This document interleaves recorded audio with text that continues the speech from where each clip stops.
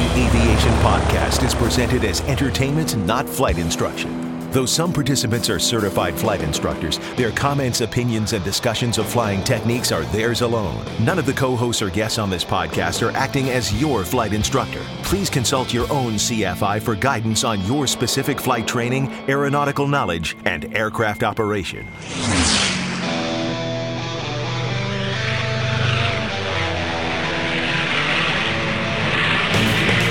This is the Stuck Mike Avcast, an aviation podcast about learning to fly, living to fly, and loving to fly. Episode 168, How Electronics Are Increasing Safety and Efficiency for General Aviation. Coming up in this episode of the Stuck Mike Avcast. Now here are your co-hosts, Victoria Neuville, Eric Crump, Larry Overstreet, Russ Rosleski, Tom Frick, Rick Felty, and Carl Valeri. Well, folks, welcome to the Stuck Mike Avcast. We have a large group with us today, and recording this evening before the holiday weekend, and that's for Easter weekend. And we have all been out there doing some exciting things in aviation. We had a lot of fun last week talking about fuel in your tanks. We have a few things to talk about this episode, and it's jam-packed with some information we want to relate to you first. But joining us this evening is, and I'll just tell you who's on, it's going to be Larry Overstreet, Russ Rosleski, Victoria Neuville, Tom Frick, and we also have Rick Felty up in the cold north. And welcome everybody to the podcast. Thank you. Good evening. Thanks. This is cool having everyone on this evening. I know Eric Crump hasn't been on for a while, but he will be joining us over at Sun and Fun. So first of all, a quick shout out to our sponsor, aviationcareerspodcast.com, for career coaching, scholarships, and online tutorials to prepare you for your upcoming interviews. That's aviationcareerspodcast.com. Let's do the pre-flight. Now to our announcements. Boy, we have a lot of announcements this evening, and we're going to talk a little bit about what's coming up, because as you know, one of our big live events is coming up soon. But I really thanks so much for the feedback, by the way, on the Sebring shows that we did, because I didn't realize how popular that would be, and now I get it. From everybody telling us this, is that you really enjoyed listening to the show because it made it feel like you were there. But what we did is we did like a kind of a delayed feed on that. So we're gonna do something different. There's two big events coming up.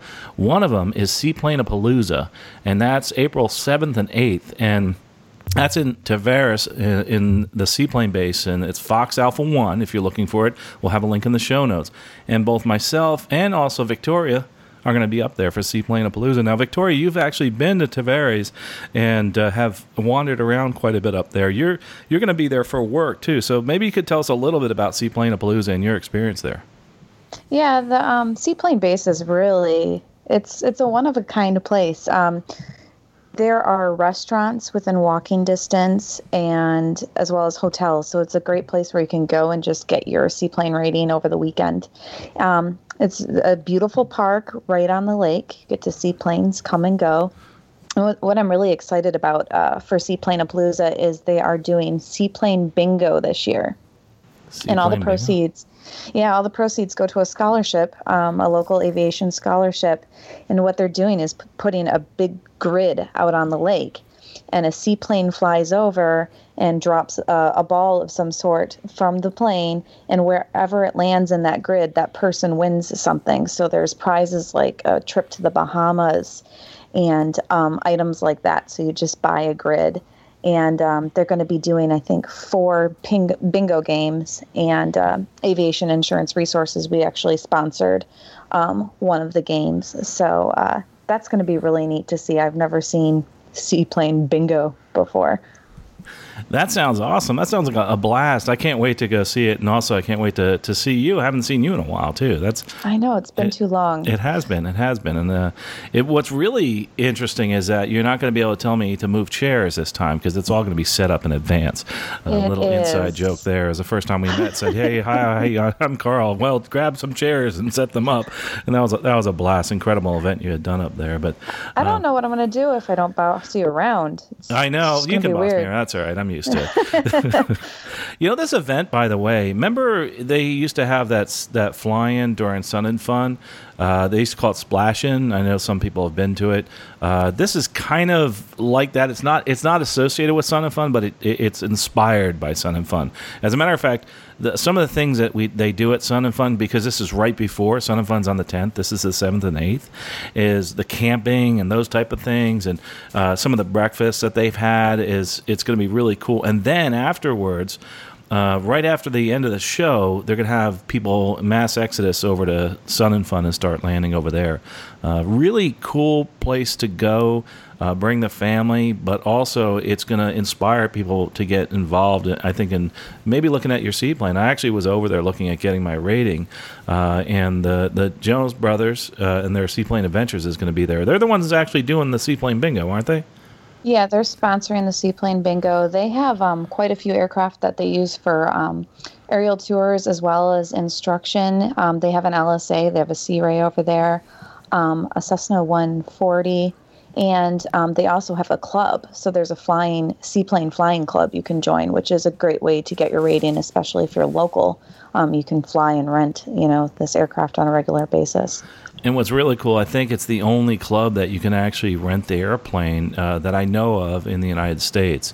So you join the club, you can go ahead and use the airplane. It's tough to go out without an instructor because of insurance, right, Victoria? Yeah, most seaplanes are dual instruction only, no solo. But actually, I have a few more of them coming out. They're getting popular, and it is insurable. It is doable, and a lot of them are following the Jones Brothers structure. They have a great program over there that I highly recommend. Interesting. Wow, that sounds really cool. I've been, one of the things I did recently, I went over to the factory tour right down the street from Tavares. It's actually I think it's considered Zephyr Hills, I'm not sure, the Sea Ray factory, and I apologize for the people at Sea Ray. Maybe someone could look it up real quick, but it's right there on the same lake, and what an incredible factory it has there. And it's really, the guys are really inspirational there because they love what they're doing, and they manufacture them there. You can also buy them as a kit and put one together yourself. Very popular. And the Jones Brothers, they actually do the check rides over there. So for the actual folks that are coming in to get their ratings and also to pick up their airplanes. And luckily, the day I was there and went on the tour with Bill English, and you heard that in one of the previous episodes, we were actually there watching this guy take off and land in his red, white, and blue airplane with a big flag on the tail. It was so cool, his Sea Ray. It was just awesome. So I won't mention his name on the air right now, but he's just a sweet fellow, and hats off to him. I know he listens to the podcast, and hope he's enjoying that Sea Ray. Anyway, what else do we have to tell him about the Seaplane-a-Palooza? You can find me. I'll be in the orange shirt, and also you'll find Victoria will actually be representing your company there. Aviation Insurance Resources. That's Air Pros. That's the website. Air Pros, yeah. I'll be walking around too. I'll be in a blue shirt, but it'll say Aviation Insurance Resources on it. So just come up and say hi and let us know if you listen to the podcast. And I'm really excited. I need to remember to bring extra sunblock. Yes, do that. I did a silly thing. I burnt my ears. So yes, bring big hats, floppy hats, that kind of thing. You're going to be outside running around. Maybe get a ride in a seaplane. Also, the other thing we're doing, Victoria, and everybody here, and I think everybody but Rick is going to be there is going to be live from Sun and Fun. And we're going to have, we talked about the Daily Show April 7th and 8th, and you'll see those episodes come out in iTunes and also on our website. But we're also going to do a live show every day. We're going to do I should say it's a daily show is a better way to say that, a daily show every day. We're going to take all the interviews that everybody here has been doing out in the field. We're going to talk a lot about the fun airplanes that are flying, the people that are flying it, and we're also going to talk about careers and those type of things. And all those interviews, we're going to put them all together because obviously we do them for Sun and Fun for the radio station, but we're going to put those together and have them in a daily show. And so if you can't listen to it live, don't worry, you'll be able to hear all those interviews. And plus our live show, we're going to have a live show on Saturday, and that's actually going to be at 5:30 p.m. until we get tired. The other way, there's a couple ways you can actually listen to us at Sun and Fun. And, of course, liveatc.net/SNF. I have to put a plug on there for them. You can listen to that right now, liveatc.net/SNF. You can also find us on Twitter, Facebook, and also on Instagram. And Victoria's been doing a great job actually keeping us up to date with all those things and all that neat stuff that's out there all the social media stuff. I'd have to say, Victoria, you're doing a wonderful job, and I've actually been inspired by it, just seeing all the really cool pictures. We'll keep it up to date while we're there. Our social media will explode the first week of April. So yes, it will be everything on it. So that's exciting. Also, and by the way, for us on Stuck Mic Avcast, if you want to listen to us live, we are responsible for the 11 a.m. show until the air show, and that's every day at Sun and Fun. And that ends between about 1 or 2 o'clock whenever that air show starts. If they have problems with weather or something like that, we just keep it rolling and we keep talking. We have lots of cool interviews, and it's a blast because we keep bringing people up on the deck to talk aviation. Another cool thing is the whole behind-the-scenes thing that's happening here. This could not happen, and nor did the daily shows that we did before at Sebring without the help of our producer. It's Rick Felty. And Rick, this is going to be a challenge. I know this is a big event. We're doing 2 of them in a row. It's fun though. I like the challenge of it. Yeah, and there's something about it. It's kind of exciting. So I can't be there, but I'll be cranking through all the content as it flows my way. So a lot of people don't realize, we're all over the place. And this, technically speaking, the technology behind it's pretty simple. We just kind of share files and get it going. But it does take some manpower. And one of the things that we're going to do is we're going to actually have an assistant producer on the field, and that's Robert Sigliano. And the new Pilot Pod blog, that was a while ago. He hasn't really been doing much with that. He kind of shut that down. But he's been a volunteer for Sun and Fun and has been one of the editors there. The other thing he's going to do is help us bring all these interviews to you. So this doesn't have, it's not just the people out there on the microphone. There's a lot of people behind the scenes getting it together.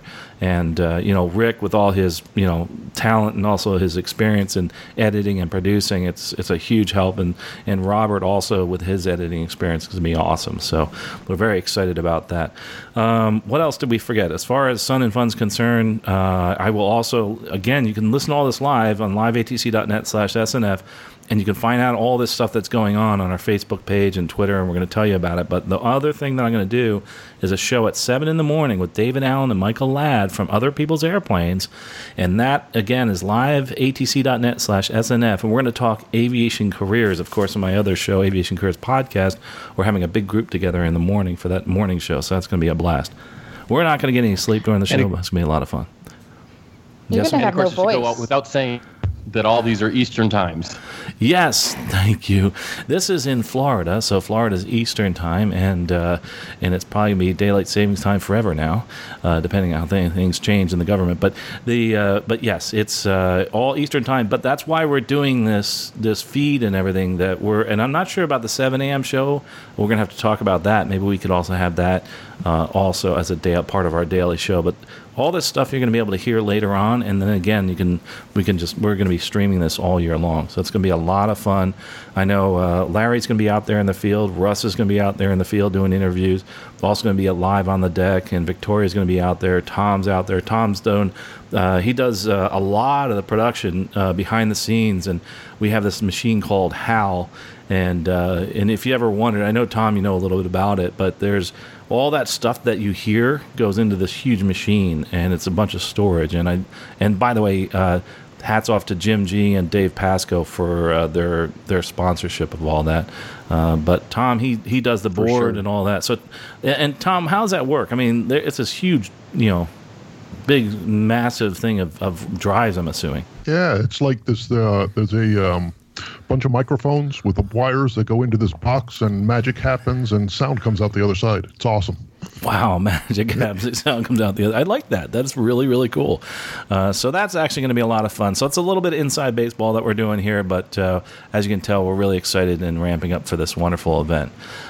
So if there's anything else I forgot, guys, let me know. As far as Sun and Fun, I think I've said a lot. Come out and visit us. Camp Radioactive is out there. I don't know if we're allowed to invite people out there, Larry.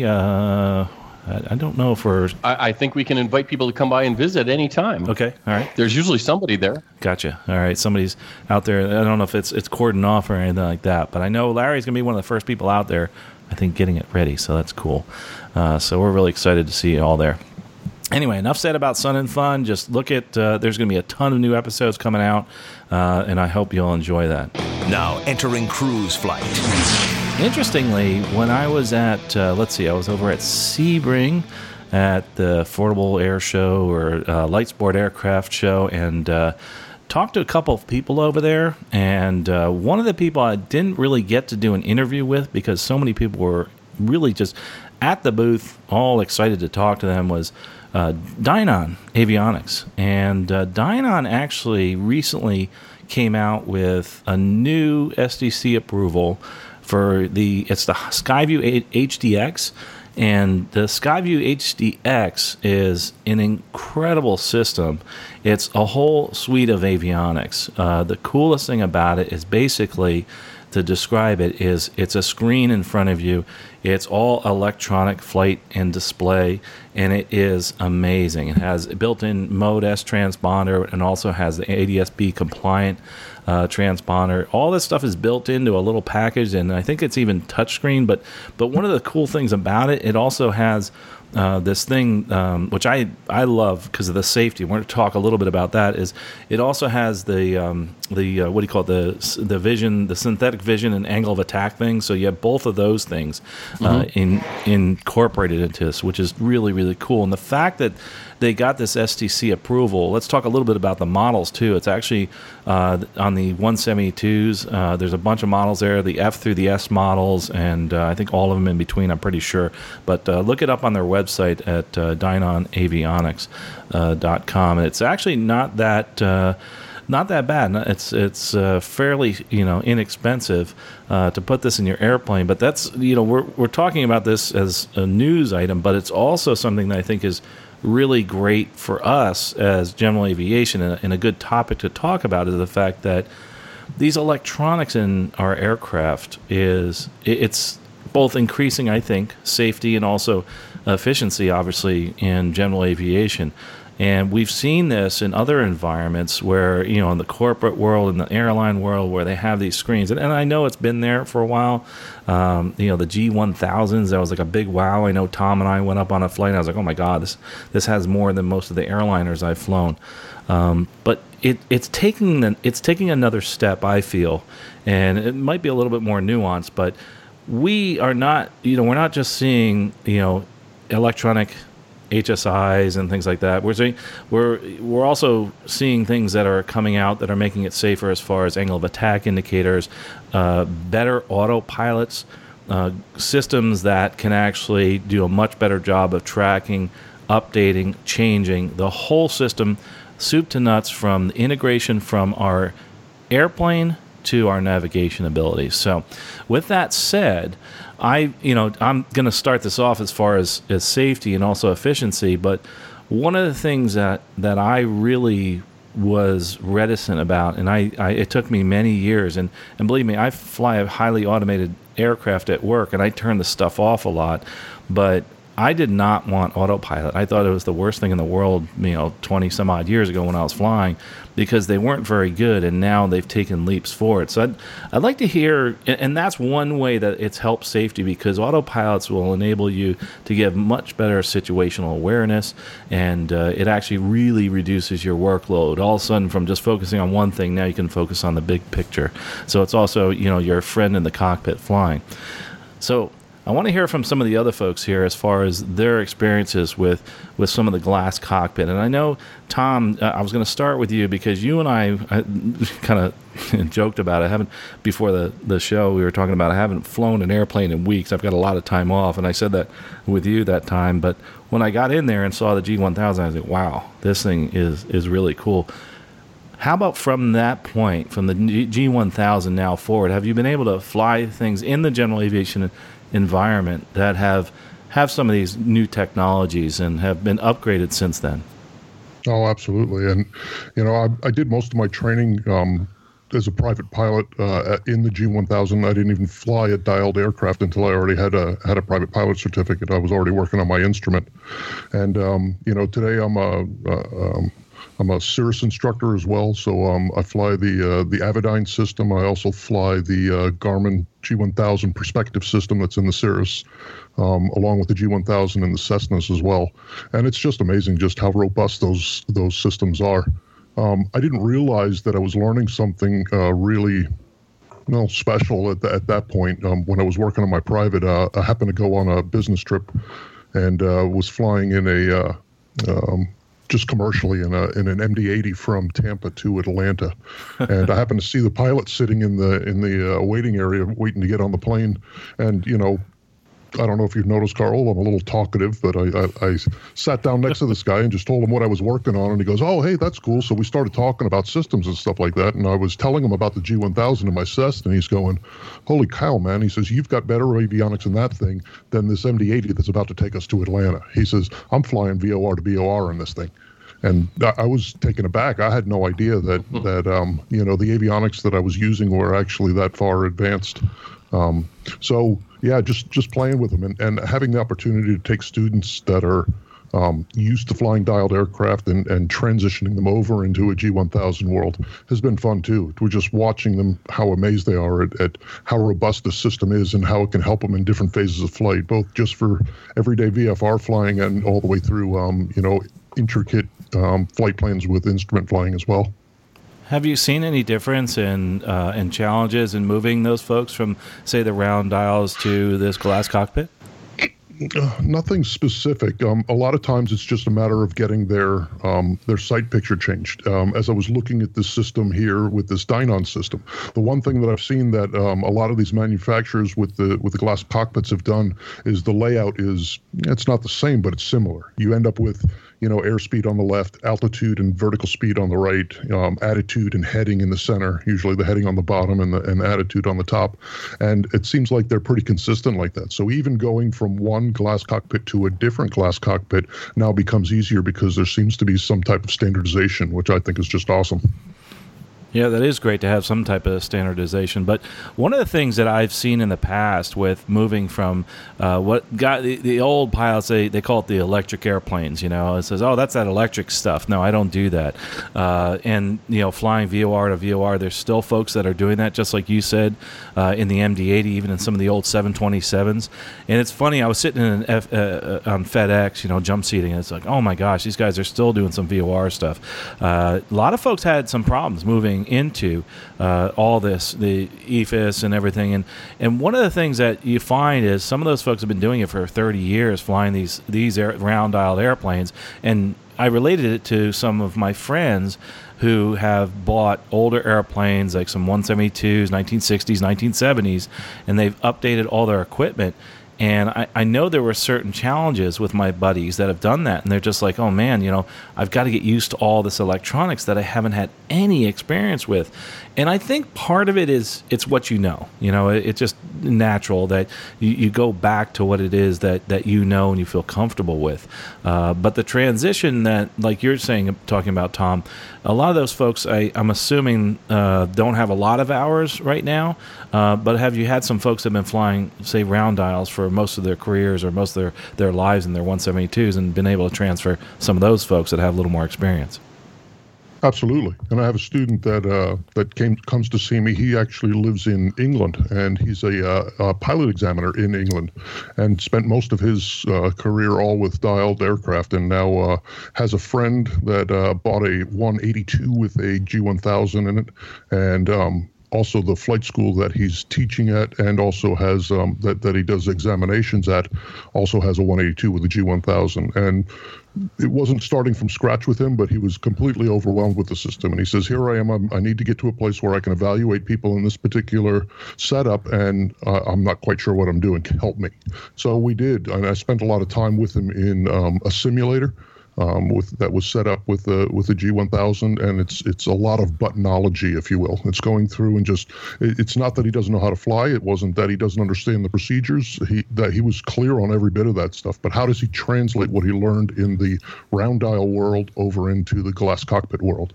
And after lesson after lesson in a simulator, and then actually going out and flying in the plane and putting what we've learned to practical use. He called me one day and he says, hey mate, he says, I bought me a little simulator that works on my iPad. He says, I don't think I'm going to be needing you anymore. It was nice flying with you, But he says, if I ever need anything, I'll come back and see you. So I'm guessing that what we did was a success, and that he's well on his way to flying in this, to him, new age world with a glass cockpit and computer screens, as opposed to the regular dials that he was for most of his career. Interesting. That's awesome, dude. And I love hearing those success stories, and the fact that he's going forward and using another tool to help him out. Before we get into some of the other safety aspects, both from the VFR and also the IFR part of things, I wanted to kind of bring Russ into this, because he's an active flight instructor, and talk a little bit about that transition before we talk even safety. Russ, as far as your students are concerned, have you had experience with this as far as the glass cockpit and also transitioning folks? Yeah, although I do have some experience with, like Tom was talking about, the G1000 and the Avidyne system. Primarily, the majority of glass cockpit issues that I'm working with are conversions of existing airplanes to a glass cockpit, either Garmin's G5 offering or the Aspen system. And that's been the majority of my work. And so there's a whole different set of stuff than Tom's dealing with. Some similarities, of course, but here, to a large degree, in the planes I'm working in, there are still most of the old gauges there. They've replaced the attitude indicator, the DG, depending on what system they've got.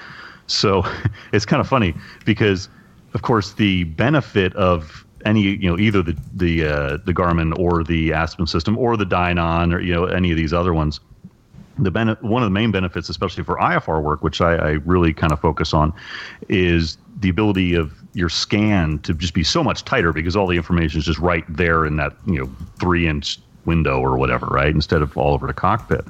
So what's funny is on the first flight or two, usually things are pretty good because they're aware, they're looking at the new glass panel and their scans are all nice and tight.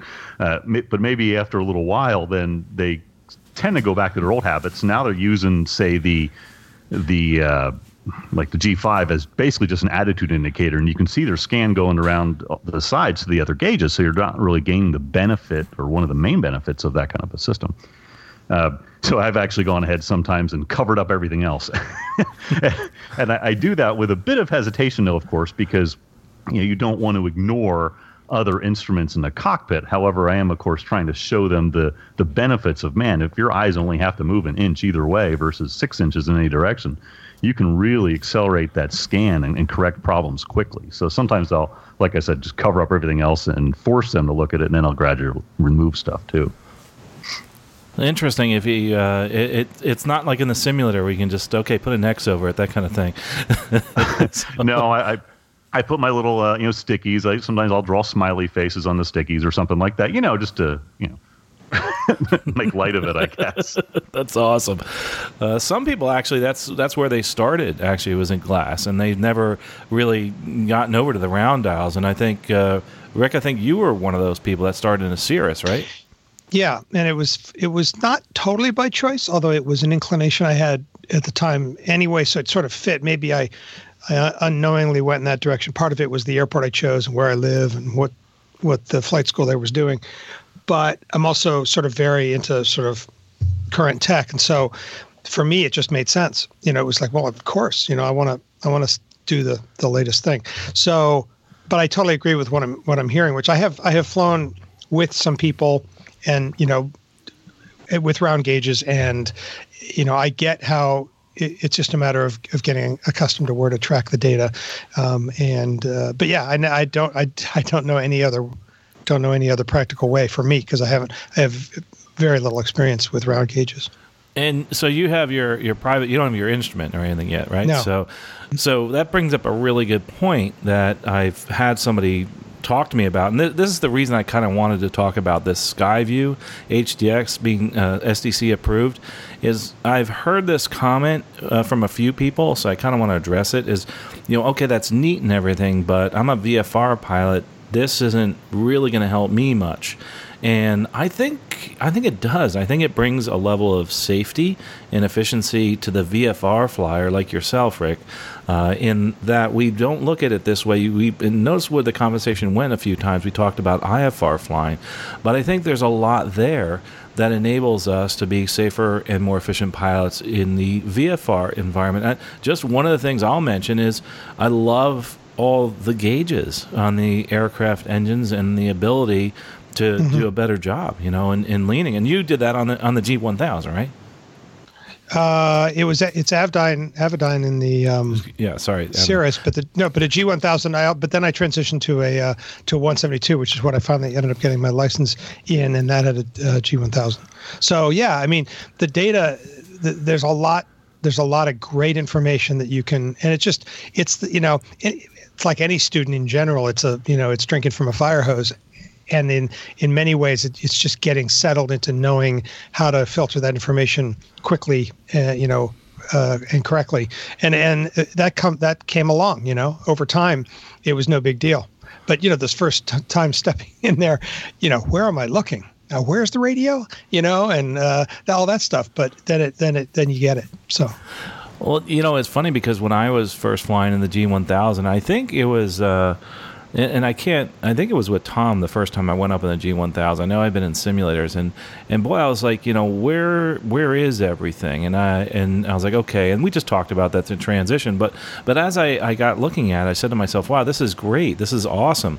But one of the things, and I know Larry wants to talk about this, is the fact that in the steam world or in the more traditional instruments, we have certain failures and we have certain things to look for as a possibility of a failure, and say to ourselves, oh boy, I can tell that gauge is creeping along, etc. But we look in different spots.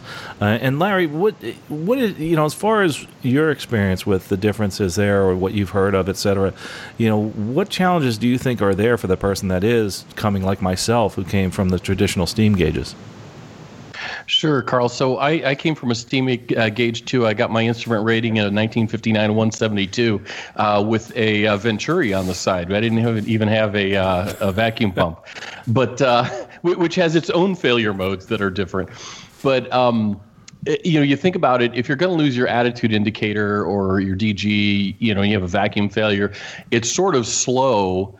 And you may start to notice something precessing or acting wobbly or whatever, and eventually, it dawns on you, oh, look over at the vacuum gauge or whatever. With the electronic instruments, they tend to be rather immediate in their response. They can self-check, and they know when they've failed, and so they can put a big red X over an instrument and take it off your panel. On the other hand, it's not always obvious to a steam gauge pilot like myself or yourself as we're transitioning what all is tied together and how it works. So I flew a Diamond DA40 in our club over in Madison for a long time, and it was a 2006 model year that had the G1000 system, but it didn't have a Garmin autopilot. It had the King KAP 140 that a lot of people are familiar with from other aircraft. And so the way it was set up in that particular aircraft, if I lost my PFD, like if you just reach over and pop the breaker or something like that, the autopilot, if you were using it, would stay engaged and work quite happily. If I lost my MFD, the autopilot would fail. So if I was going to lose one or the other, I'd rather lose the PFD that's in front of me than the MFD that's in front of the, right-hand seat. If it was going to keep my autopilot intact, because if you're in a situation where things are failing, your workload is going up and you want all the help you can get. Another thing that we had in that particular airplane was sort of a difficult to diagnose problem where our magnetometer would get out of whack from time to time. And so the magnetometer would go, which meant you had no directional signal, which also meant your true airspeed indicator would go. There were like a bunch of things that would domino effect fail after one thing failed. And it wasn't, once you understood how the systems work together, it wasn't that big of a deal. But for somebody transitioning, you're like, why does that fail when, something that would seem unrelated to a steam gauge pilot would fail? And that's an awesome point. And it's also different. I think you kind of alluded to this. It's different in different systems too, and like you just said, you lost your PFD, your primary flight display, and also your MFD, your multifunction display, and the multifunction display was tied to your autopilot, and you're like, oh, okay, so I'd rather have the PFD fail than the MFD fail if I want to use the autopilot. So I thought that was kind of interesting in your discussion, and it happens a lot with all these different displays that are, or any kind of electronic airplane, where something fails and it affects like 3 other systems that you didn't realize. But similarly, in the steam gauge world, certain things fail, but you also, I think a lot of times, to me, I should say, it's more intuitive, because if I lose a vacuum gauge, I'm looking at the different things that are vacuum driven, and I'm looking at the things that are electronically driven. And I say, okay, I know that I'm going to lose this, my attitude, my directional gyro. Do I have the ability to still fly? Yeah, I do. But that is a great point you brought up as far as the different failures, because I've lost about 6 attitude indicators and maybe more in my career, and watching the standby attitude indicator fail is the steam gauge attitude indicator fail is a lot different than when you have an attitude indicator fail that is electronic, because like you said, what normally happens, I'm glad you brought this up too, is you see a red X, or maybe not necessarily a red X, but there could be a little red symbol that comes up, or verbiage that says that this part of your system has failed. But with all that said, the other cool thing, I think, leading into the next thing as far as in a VFR environment, is the backup systems. You talked about your MFD and the ability to actually move from one to the next screen even, and to the next system. And that, I think that's awesome. And also the fact that you have standby systems, standby attitude indicators that are also electronically driven. So, for instance, I've flown numerous planes that had an electronic flight display, but also had the steam gauge to the right as a standby, and that was cool. But what if that failed? The steam gauge failed, and also it seemed the steam gauges failed more consistently than the electronics. So it's kind of interesting to see all that on the displays and realize that, yeah, we do have the ability to have these backup systems, but we also need to make sure that we understand how that backup system works, because the electronics in the backup system works differently. And that's kind of your point. Going back to what you said, it's like, oh, wait a minute, what's tied to the standby, attitude indicator, say that's electronic, that type of thing. Other failures, too, that you see in the electronic system are also similar, I think, in the fact that, say you have a misread on any type of, have a line in or whatever, and you looking for a gauge, and you're saying, hey, wait a minute, it's still showing full on my fuel, or it's showing empty, and I know that's not true, but is it correct? Is the gauge correct? Has it failed? So you can actually have that type of thing fail too, and that's something that I think is totally different in looking at the traditional aircraft and also the electronic aircraft. Pretty fascinating though, and I know that there's a lot of other things that lead to more safety. So I'd like to hear too from and Larry, I really appreciate that point from the other folks that are instructing, especially, and the folks that fly these. What are the things so that we can prove that point that, yeah, this is much better for the VFR pilot? And I just mentioned the gauges and things like that, but there's quite a few other things that we use, and I'm kind of alluding to the navigation part of it. So maybe Tom, if you could pick this up as far as what type of things do you have in the glass that I don't have in my old 182 that enable me to be a safer pilot in a VFR flying environment? Sure. So you alluded to the 2 screens. You have all that information, your primary flight display, which you're using to fly the airplane. Your multifunction display is showing you where you are. I tell students on a very rudimentary level, it's basically my TomTom in the sky, and on the primary flight display and the multifunction display, there is a nearest button. At any given time, I can hit this nearest button, and it will give me information and directions to the nearest airport. So if one of those gauges, or if everything just kind of goes away, I've still got a way that I can get there. I start losing systems. I got a way to find my way to an airport and get the plane on the ground. That's nothing that I could find inside of a steam gauged aircraft. I've had steam gauge aircrafts that have had Garmin products put inside of it, specifically the 430 and the 530. And of course, these days a lot of us are flying with iPads and things like that. And there's some really good products that hook up with those, from the high end, to like the Stratus to go with ForeFlight, and ForeFlight's own product, which is the the Scout, which is a $200 solution for traffic and weather. These are all things that give us great situational awareness and help us go there. But when you have it built into the system of the airplane itself, even for a VFR pilot, it puts you in a lot safer place. You're still using pilotage, you're still using dead reckoning, but now you have this layer of information that is going to make you that much safer of a pilot. So another thing too, as far as having all that information, is the fact that in situational awareness, I'm glad you brought this up, is the fact that some of us are out there flying quite a bit at night.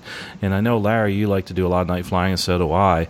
And I thought this was a great point in that I'm not sitting there. And I remember, having the red little light above me and looking down at my charts. And now they have these displays now that have some of that information, don't they, Larry? Yeah, it's just one more thing that helps you be more situationally aware. Even if you're VFR on a clear night, it's still, there's a lot you're not seeing. It does sort of border on IFR conditions sometimes, just from what you can see. And being able to, spin a direct to line to the airport around on a runway heading and say, oh, look, I'm 90 degrees off that. I must be on a good base, or maybe I'm not quite lined up on a good base yet. Those kind of just simple techniques with the equipment and being familiar with the equipment, it can really be helpful. I think it blows me away to see me lining up for a runway. If I put that, just have a center line down the runway and extend that center line, and being able to line up at nighttime.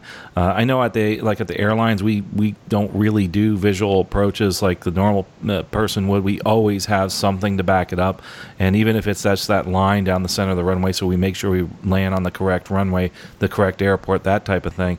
And one of the things I think is really cool about this is the fact that as this is happening, I'm watching myself doing this intercept. It also helps me as far as terrain is concerned. And one thing that blows me away, especially going back to this new Dynon system, is this whole synthetic vision thing. And obviously the angle of attack thing is cool, but the synthetic vision thing is really, really neat. I have never seen synthetic vision in an airplane, but I think that would be, I've seen on YouTube, but I thought that would be awesome to see that. Does anybody, either Tom, or have you had experience with that, maybe, or Russ?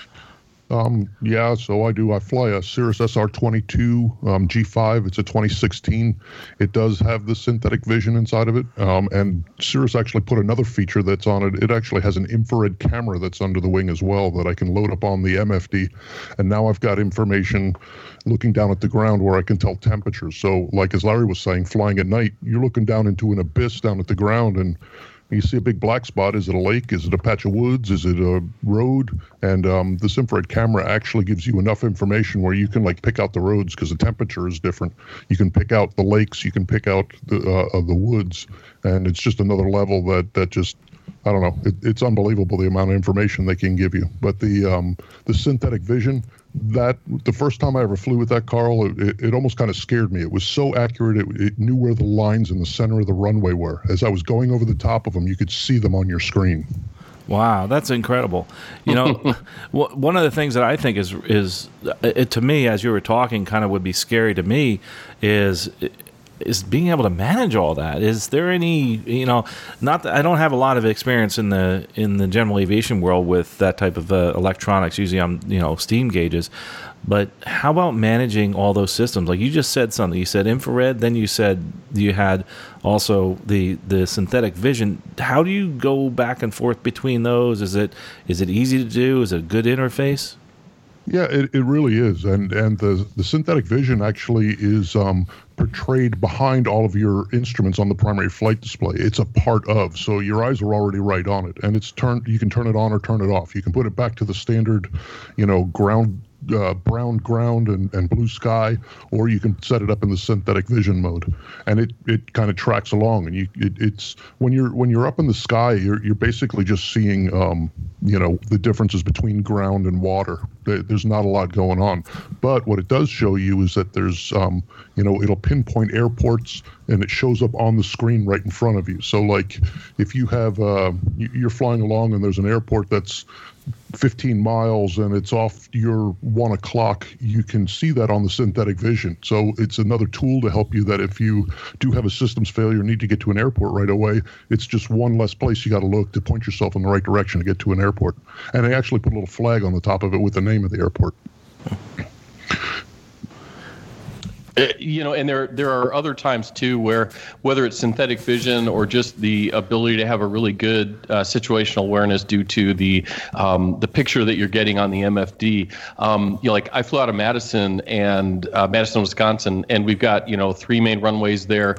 And on a calm night, I'd go out to get night current or whatever, and take off on 3-2, expecting to do 3 quick laps around the pattern. And in the process of that, because of an occasional airline traffic that was coming in or whatever, other GA traffic, I get diverted from 3-2 to 3-6 to 3, and all of a sudden my, all of my downwind base and final angles are just constantly getting changed. And being able to see that picture or see that synthetic vision just kind of, keeps your head on top of things and keeps you a little ahead of the airplane instead of, either trying to do math in your head or something else.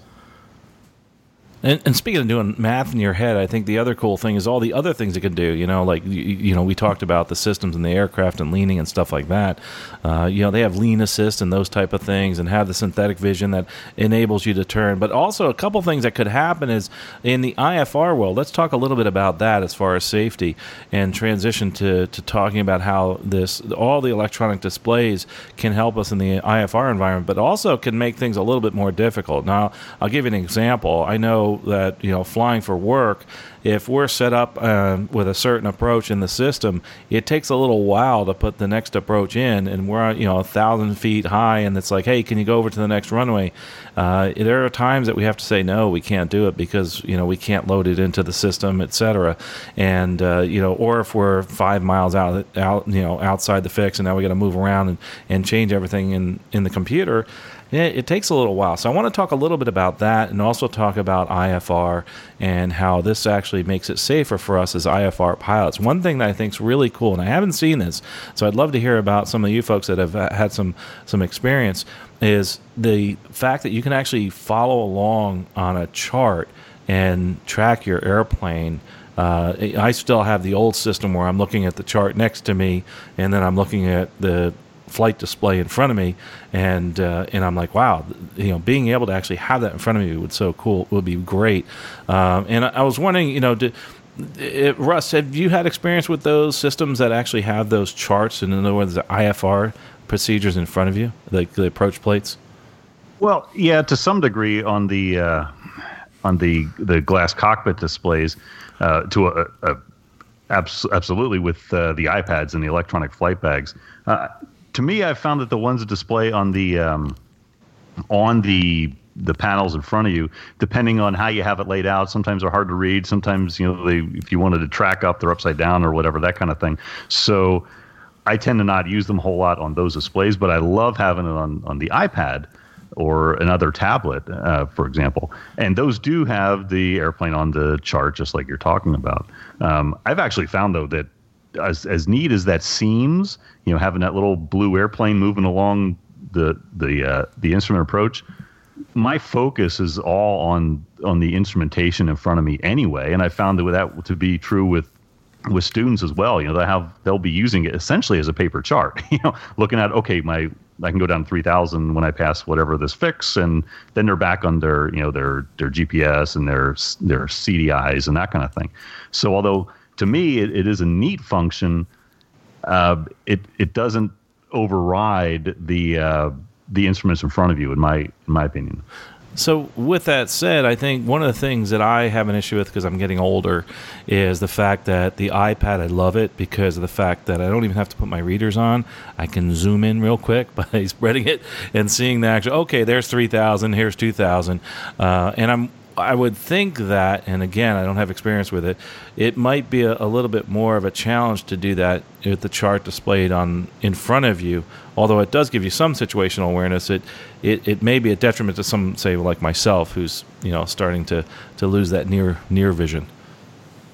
So, Tom, go ahead, Russ. Oh, I was just going to mention sometimes the panel is in that kind of middle vision field for some people, right? So you can read something right in front of you, but you having trifocals or something, getting to that stage to see that kind of middle vision maybe. But so I agree that for each individual, it might be a little bit different as far as what's optimum for you. Right. And for those guys that do have those trifocals like me and do have those kind of issues, it really is important. It's something you don't think about, but when you're sitting there, and I remember the first time I realized I needed readers, I was like, oh my God, I can't see what the minimums are. It's like, oh my gosh, I think it's time to get readers. But Tom, I know you also have some experience there with these, and I was wondering maybe if you could add on to what Russ was saying and what your experience has been with using the IFR charts with all these electronic displays. Sure, and I'm going to have to agree with Russ wholeheartedly. I find the same thing with my students. Usually, the ones that I've been flying, a lot of times the plates that go along inside the electronic flight displays or inside the G1000 is a subscription-based thing. But those that have it, when you bring them up, they're handy to have. You have all your charts and everything right there in front of you. But again, I would use it just for a briefing, and then I would go right back to the multifunction display with the moving map because that gave me better information as I'm coming in on approach. Kind of gives you a little sense of, security, being able to see the ground and what's going on there and where your plane is positioned to that.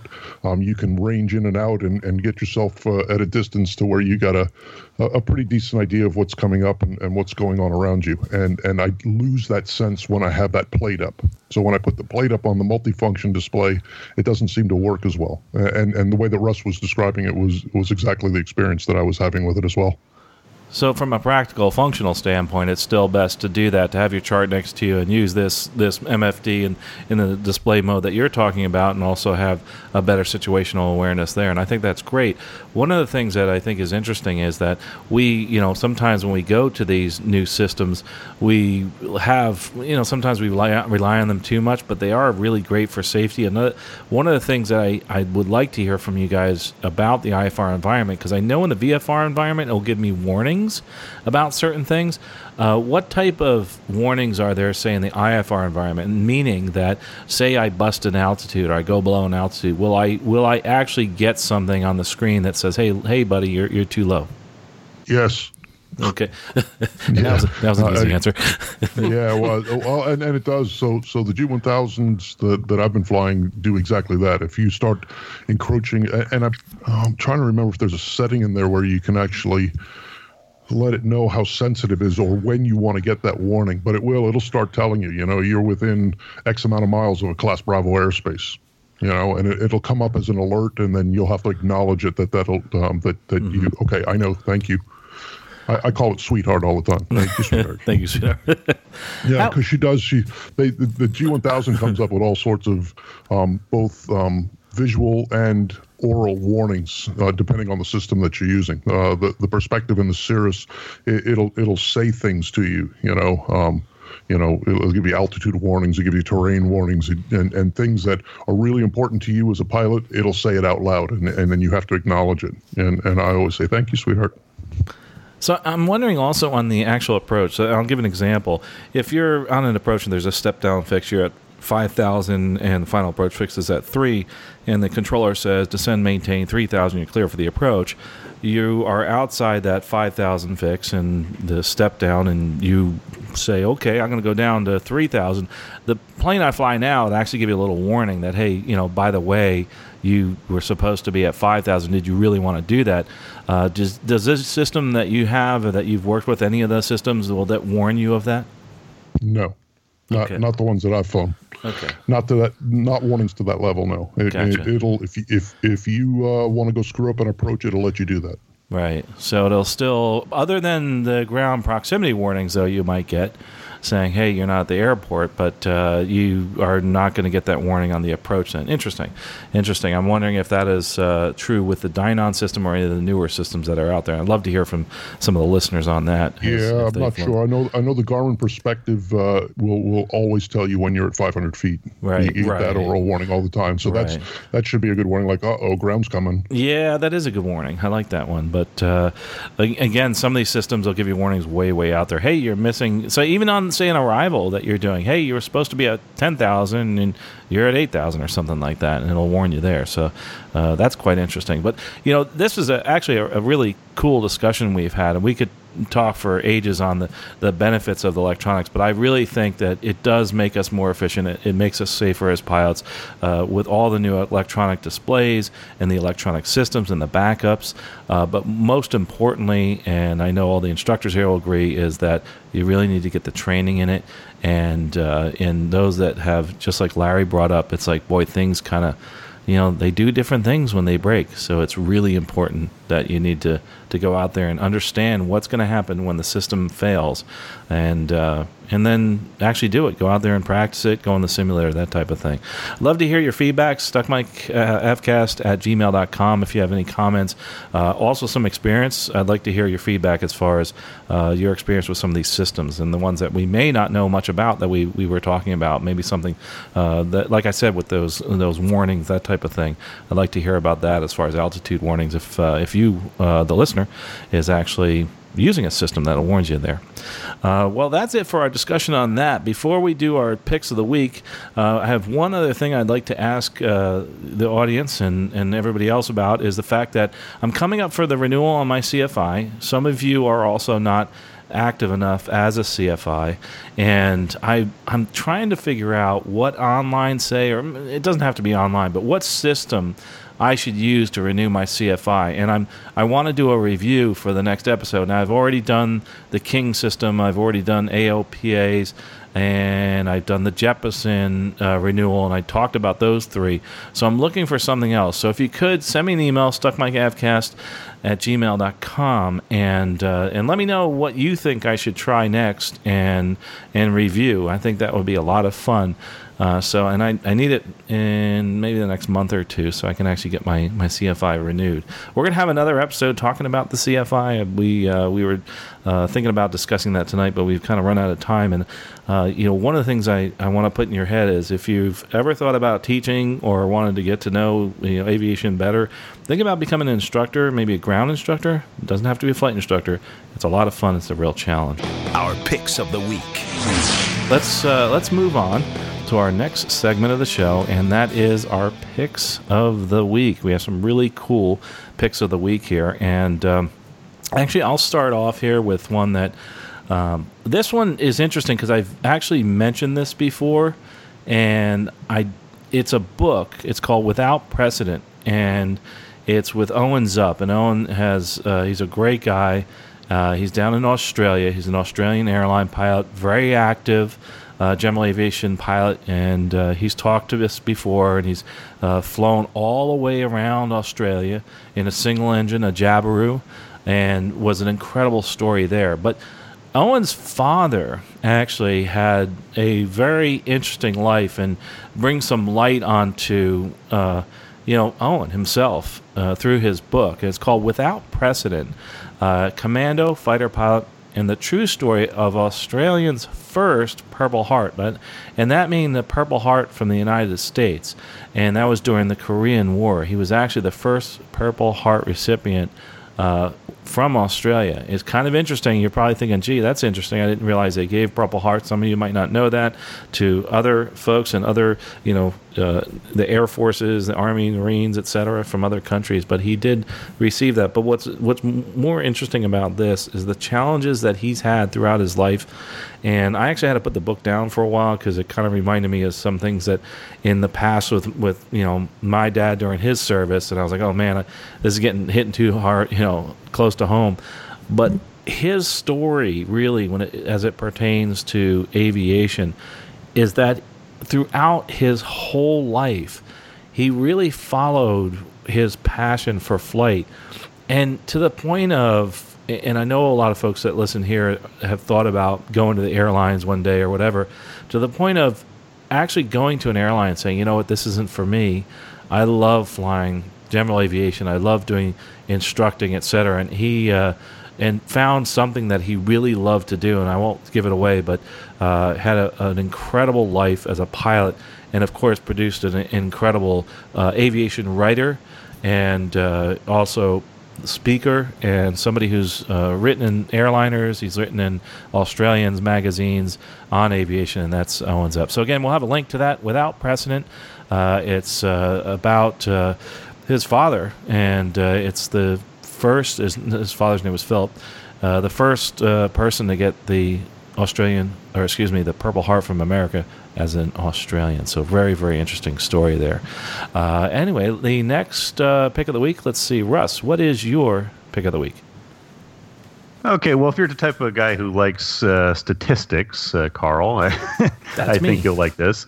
I actually really enjoy statistics. I'm one of those strange people, I suppose. But this is just a kind of a reference page. It might be interesting to look at, occasionally. It's the FAA's Instrument Flight Procedure Inventory Summary. So if you've ever wondered how many GPS approaches are out there or that kind of thing, we'll have the link in the show notes because it's not a very easy to remember link. But I think it's kind of interesting. I mean, for example, the most recent publication chart date it has here is February 1st, because that was actually, as we're recording this, today is a new publication date, so I imagine they'll update this pretty soon. But you can see that if you go here, that there are only 2 SDF approaches left in the inventory. SDF is one of those things that instrument pilots learn about for the written test, the Simplified Directional Facility, and we never see them. And this is why there's only 2 left. So interesting little factoids like that. It's just a neat page to kind of look through and see what's out there. Like if they simplify it anymore, there won't be any. That's 2 more. So you're kind of wondering why they're hanging around. But there are 6,577 RNAV GPS approach charts out there, for example. So that's it's just interesting statistics that I found, and maybe some others would like that too. This is such a cool thing. I love statistics also, and I'm going to have to change my. Years ago, I used to ask my students, "What is the most popular instrument approach procedure?" And the answer has always been circling. That's not true anymore. I just found out by looking at this. And it's actually going to be the RNAV. So pretty interesting stuff. So awesome, man. That is too cool. And yes, some of us are weird and love statistics. So cool stuff. It's by the way, we'll have all these links in the show notes. Anyway, who's next? Let's see. Rick, what is your pick of the week? Yeah, I've been digging back into some books about the space program. I've been listening to some podcasts about it and got me to do some reading. And I thought I'd bring this book up for this particular audience. It's called Into the Black. It's from a couple of years ago, and it's basically a book detailing what led up to and the specifically the first space shuttle launch, which was Columbia. And what's interesting, just what blows my mind about it, and reminds me, what makes it such a compelling story besides just the details that are in it, is that the 2 pilots, one of whom with John Young, who has recently passed away, huge amount of experience as test pilots. I think Navy pilots and John Young had actually been to the moon. A lot of experience, but no one had ever done the flight they were about to do when they got into that cockpit of the first shuttle launch, because there wasn't a test flight. There wasn't a way to kind of do a small version of it. And that is a pretty compelling thought. So I have not read all the book yet, but I like it a lot, and I think pilots will appreciate it, because that's what that giant glider is. It is a giant glider. Yeah, and the whole idea I always look at trainers and go, okay, or single cockpit planes that have trainers that have dual cockpits. It makes sense a little bit that you would be trained in a way in another kind of plane similar. But this one seems like the ultimate can't be trained. Can't practically have the experience of doing it until you do it. Right. Kind of wild. Wow. Sounds like a great story. Thanks for that, Rick. Appreciate that. The next one up is Victoria. What is your pick of the week? My pick of the week is Savvy Aviation's Aircraft Breakdown Assistance Program. It's kind of cool if you're just flying to another airport and something happens maintenance-wise and you're not sure if, hey, is this something I can fly home with, or is this something that really needs to be fixed right now? Situations like that.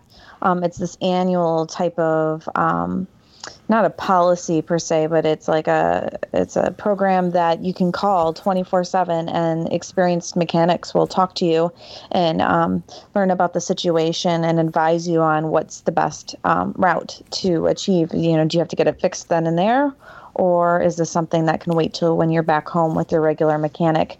And how I found out about this program is one of the insurance companies we work with, Global Aerospace.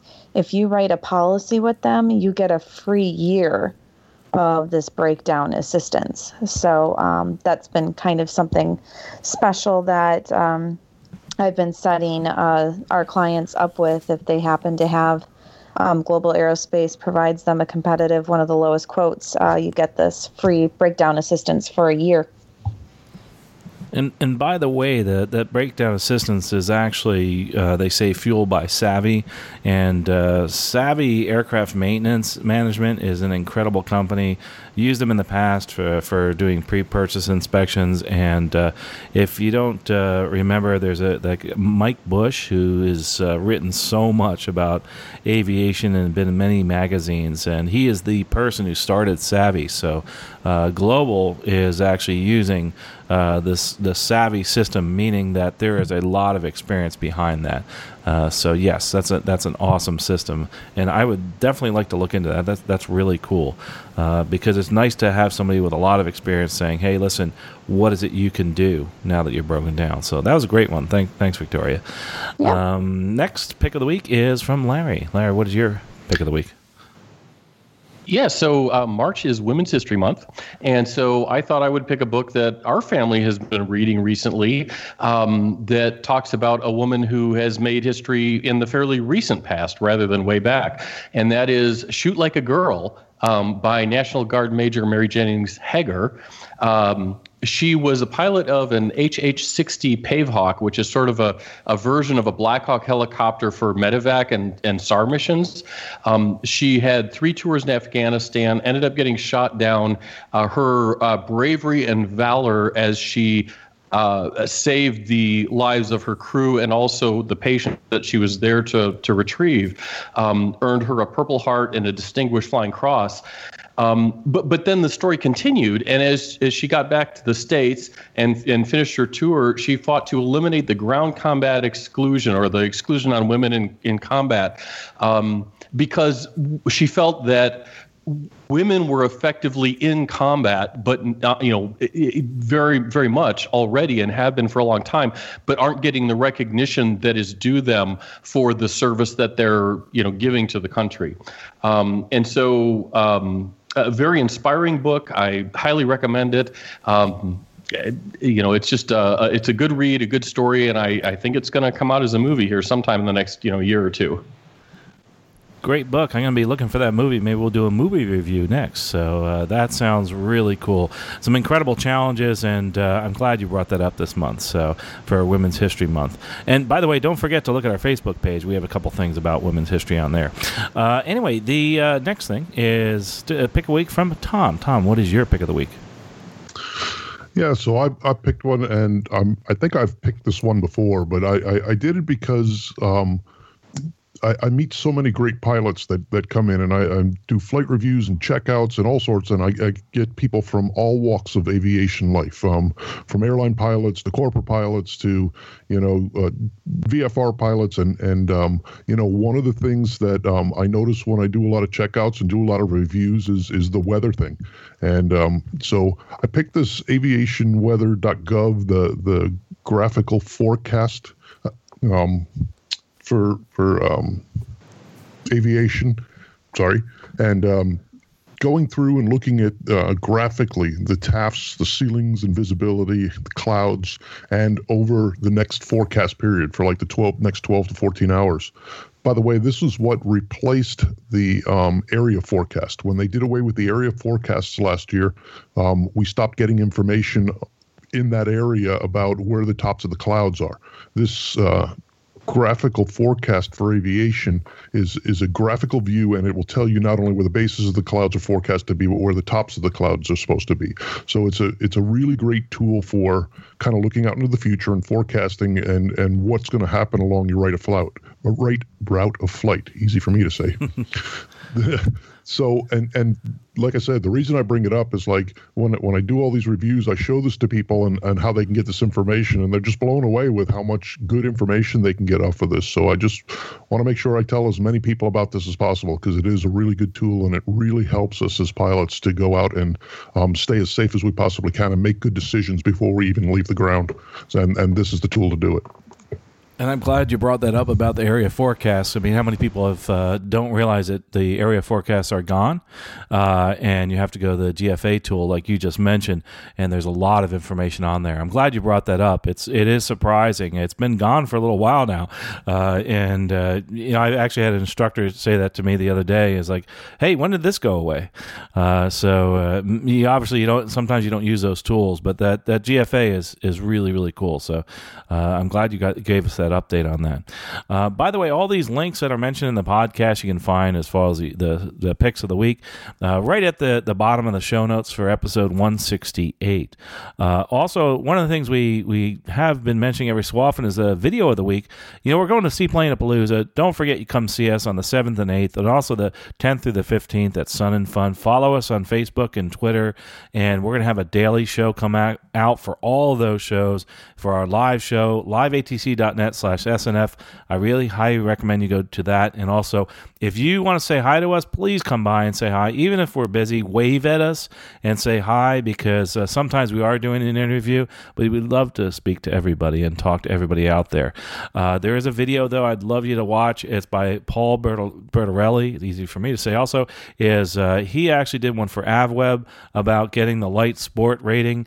And Paul, some people joke he's not that animated, but he was pretty much smiling the whole time when he was flying that light sport seaplane. And it's actually right out there at Sea Ray. And we are going to go see the person actually in the video and talk to him at the Jonas Brothers, and they are the ones that have been doing the check rides a lot for the Sea Ray. So both Victoria and I will be out there, and we're all excited. We can't wait to meet everybody and speak to you, and also to be able to bring all this content to you. And thanks again for mentioning you really want to see more of this, the live shows, and it really takes a whole team effort to put this together, and I really appreciate everybody here.